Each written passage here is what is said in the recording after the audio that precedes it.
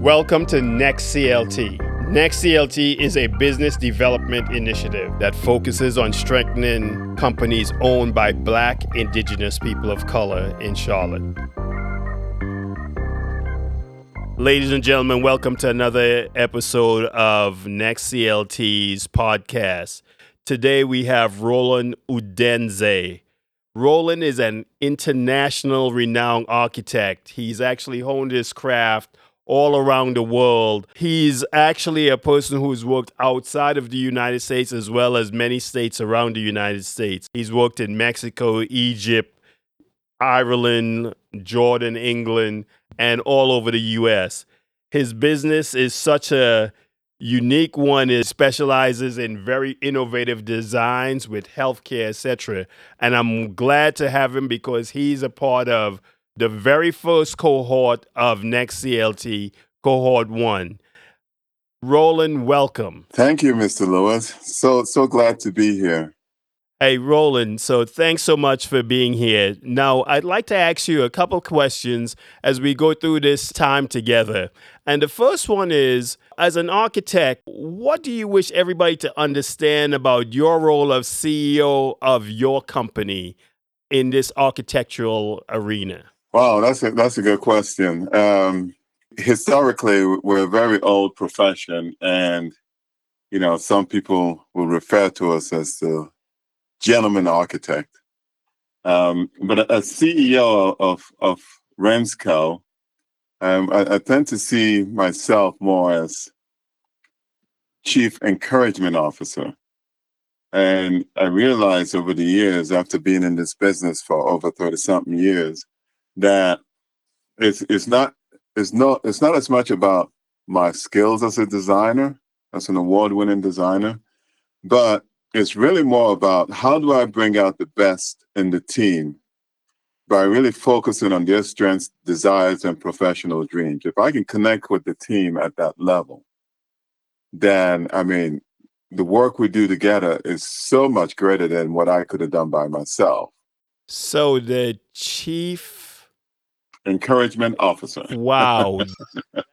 I like how you put that, Roland, because it means that you then motivate people to get things done and work together. Hey, in that space, tell me about how do you encourage people and, what things are you doing most right now in your business? So it's a combination question that Chief Encouragement Officer, and what are you doing most in your space right now? What are you researching and looking at? As Chief Encouragement Officer, or really as leader of the group, or Chief Cheerleader of the group, a lot of what I'm focusing on now is really understanding more about the challenges that we're facing in our company, and even more, better yet, what our clients are facing. Some of the projects that come to us, it's beyond just addressing what's in the RFP, what's stated, but it's really trying to understand really what are some of the challenges our clients are trying to solve, and having that predict how we're set up, how we respond to them, how we help them meet their challenges. It really becomes a map for us. The second part of your question, in terms of what we're working on right now, I think it's, in that same, what I'm working on right now is in that same vein. It's about adaptation, just learning how organisms adapt to changes in their habitat, how we adapt into changes, in the work environment, how our clients adapt into changes in their work environment, and how can we position ourselves to solve those problems? How can we bring solutions, a variety of solutions, because it's not one shoe fits all, so that our client can pick what works best for them, and our team can really feel proud for helping our client overcome those things. Roland, you talk about adaptation and adapting and making your team proud. You participated in NeXT's Business Accelerator Initiative, and you were one of the first cohorts. Could you tell me, what did you learn? How have you applied what you've learned? And hey, what have you adapted to your business as you went through that initiative and then, you know, thrive in bringing that type of learning and immersive learning to your business? Being the first part of the first cohort, that was we're breaking new grounds. It's such a great idea that you guys put together with Greg Johnson. And I think with the first team, I forgot how many we were. Just being able to discuss various strategic ideas with other CEOs from different industries, but you get to see how everybody tackles the same stuff we all deal with: staffing, training, client acquisition, cash flow, and being able to kind of bounce some ideas out, talk through these issues out loud. It really, really helped us propel to the next level in our business. And when we first started, we were really focused on a distributed model. We were thinking about it. We kind of, battling with that. And we had 3 locations.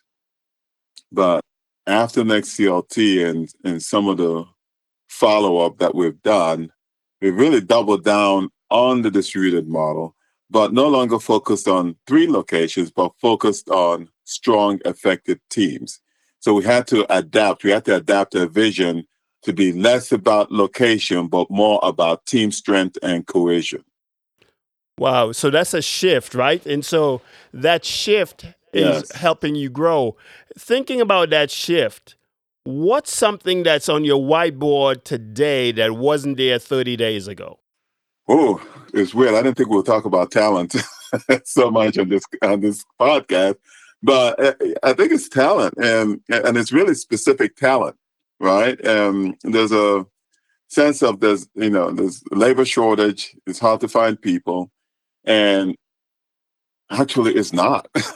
It's really not. Um, what's now shown up on our whiteboard in the last 30 days is really that we can find really specific, talented people for specific projects. And we're working on 2 additional projects that just showed up, and we're concerned we couldn't get the talent to help deliver this. We had the basic talent, but they needed some specific expertise. And because of our team dynamic, because of how we work, we had people knocking down our doors to get on these projects. So so how you attract talent, how you bring them on, how you encourage them, and how you search for really specific talent. It's actually a happy thing that I didn't think I would be dealing with. This year. I thought it would be something that we'll focus on next year, but it showed up in the last couple of weeks. That's interesting. They say leaders have to be flexible and adaptable, and you're showing that flexibility. How do you continue to learn in order to stay on top of things within your role, right? So that flexibility, that adaptability, you talk about some shifts that you just made. How do you continue to learn in that space? I think there's a lot of information out there. The World Wide Web, there's so much information, from TEDx talks to books you can download and books you can listen to, or physical books you can read. I have a wide range of interest, per se. I love philosophy. I love business strategy books. I love comedy. And so I tend to, and I listen to a lot of podcasts, depending on what's going on with the business, depending on what's going on personally. It just shifts which area I'm diving into. Hey, you talk about philosophy and comedy and, something in between that. What's a bridge between philosophy and comedy? I mean, why those two spaces? And, tell me a little bit about what makes you laugh, what makes you think in that philosophy comedy arena. Yeah, what I had, the bridge between philosophy and comedy is business strategy. So you have to think through the philosophical side of it. You're dealing with people, and you're thinking through how people think and what things you need to think ahead of, and all that. The comedy side of it is the human aspect of it. Everybody loves to laugh, and if you can get people to laugh and feel comfortable, and then you're able to get to the core essence of who they are. And when you're working with a distributed model, And one of the podcasts I love to listen to is Matt Mulwig, the co-founder of WordPress, and he's the CEO of Automatic too. They actually have 1,300 people in 76 countries. And he goes around the world talking to different people who are, how the world is shifting and how they make it work. And to look at the little things that they're doing is really about team building. It's really about engaging people at their core for who they are. They're no longer a number. And in that passion and that ability to dive that deep, I just find it intriguing. Yeah, that's interesting. A friend of mine always says real people come to work, and getting to know real people is great. You've had lots of successes, but can you tell me what's been the biggest failure in the last year, and why did you think that happened? We had a lot of success, like probably most firms in our industry during the COVID shutdown. It was a bad time because of the deaths and different things that were suffered around the world. But it was also an efficient time for some industries. And the forward-facing industries did suffer the most. The people on the line, like restaurants and all that, they did suffer a lot. But coming out of that level of efficiency, one of the things we wanted to do is just go after a lot more projects than we were. And, at that point, our success rate took a big dip. And we realized that we were jumping the gun on something that was really core to our business, which is just getting the clients to know who we are as humans, as people, and how we work and how we try to solve their problems. So with our success rate, or what we call hit rate in our business, taking a nosedive, we had to back up and say, okay, this is not the way to do that. And we had to go back to the grassroots and start looking at, who are the clients that we really want to work with, and making sure we build that relationship with them before we start going after projects with them. Interesting. So, taking a step back and looking at making sure it's people who know who you are. In that space, Roland, what is one thing that your program did for your client that you didn't expect? Working in the healthcare space, you do run into a lot of things. We do a lot of work with cancer programs and different technologies and modalities to treat cancer and other devastating diseases. And, we got a letter the other day from a doctor who treats a lot of cancer patients around the country. And he said he wanted to tell us this, that one of his patients who, deals with cancer a lot and has to go through different facilities, came into our facility that we designed. It's not ours, it's theirs. They came into the building that we designed, and they said that the way it made them feel was so different than any place that they'd been, that it just changed their whole outlook, their whole demeanor by being in there. And they went to that doctor to ask him who designed this facility, that they wanted to say thank you for paying attention to the patient and how the patient feels, that they could feel the difference.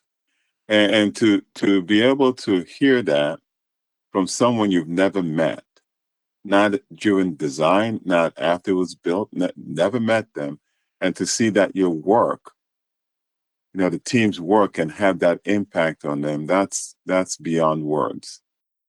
That's a powerful, powerful message. And for you to receive that, it goes back to that innovative designs, right? So you actually create designs, Yeah. but it also goes back to that chief engagement officer piece where you are actually not only engaging the people who work for you, but engaging people down the line where your designs is impacting them in a powerful way. And that's in a caring way. And that's beautiful to see. Roland, next CLT, you again were part of a cohort of 8 companies. Why is an organization like NeXT, the Business Accelerator, important for entrepreneurs of color in this city and county? Oh, I think it's very important. I think there needs to be more programs like this across the country, if not across the world.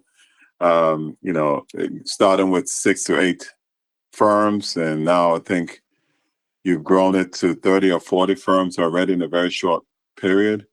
The networking and camaraderie is great. But I'll tell you what, nothing beats the focus on social capital.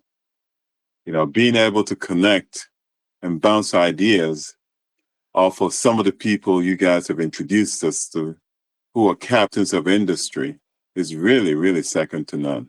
Social capital is a strong part. Roland, you talk about being a chief engagement officer, and one of the things I've had conversations with you, and I know that you're very passionate about giving back and creating opportunities.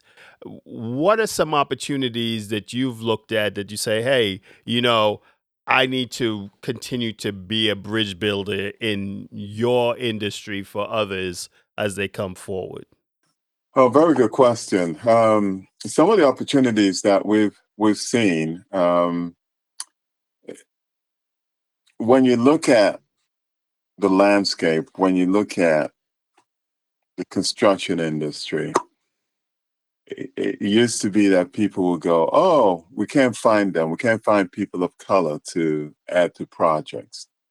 And so, as we started being successful on these projects, what we did, instead of saying, "Oh, we got it. Let's move on," we started reaching out and helping those firms, those major firms, those majority firms who said they could not find other firms like ours or the smaller firms than ours. We started helping them find other firms. So on a recent project, we actually were able to help the project, not just by us being on it, but we helped the team add at least 5 other design related firms as part of the project. And so being able is, the name of the firm is Renz Collaborative Architecture. So we collaborate to solve problems beyond just architecture. And sometimes it's about social impact. Sometimes it's about letting people who've never worked in a hospital, letting small firms who've never worked in a hospital, but have the skill set to deliver it and matching them up with others who have done it. And these are majority people of color, firms of color that are owned by um, BIPOC, Black, Indigenous people of color. You're a family man, you travel. How do you relax in this tenseness of your role as CEO? You are in the architectural field. We don't always hear about lots of black architects. How do you relax and manage through those pieces? Relaxing. So my favorite form of relaxation is hanging out with my wife and kids.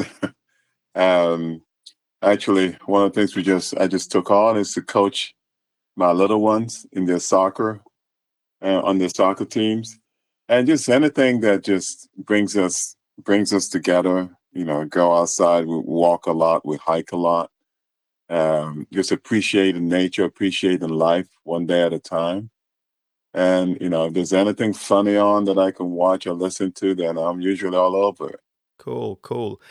Roland, I'm going to wrap up here, but if there's one thing that you would leave us with from Renz Collaborative, what would that be? What would you want the podcast world and audience to know about you? Or that you'd say, hey, you know what? Let me throw this out there. I guess the one thing I like for the podcast world to know about us at Rensco is we're all about collaboration, and we're very creative. We're very innovative. So the main thing we'll throw out there is just achieving that collective aha, navigating our way to a spot that we could none of us could have gotten to on our own, and getting there together and go, oh wow, never thought about this. This is perfect. Let's move down this path. that's what we're all about. That's what this life is all about. Working together. You can't beat that. Hey, Roland, thank you so very much. Ladies and gentlemen, you just got a chance to listen to Roland Udenze, who is the owner, operator, chief engagement officer of Renz Collaborative and a member of the first cohort of NeXT. Thank you very much, Roland. Have a wonderful day, and thanks for spending it with us today. Thank you very much, Eric, and continue the good work. We listen to your podcast all the time. You're doing amazing things. And one other thing I want to leave you with, that letter reminds me of one of my favorite Maya Angelou's quotes. It goes like this: I've learned that people will forget what you said, people will forget what you did, but people will never forget how you made them feel. Thank you so much. Wow.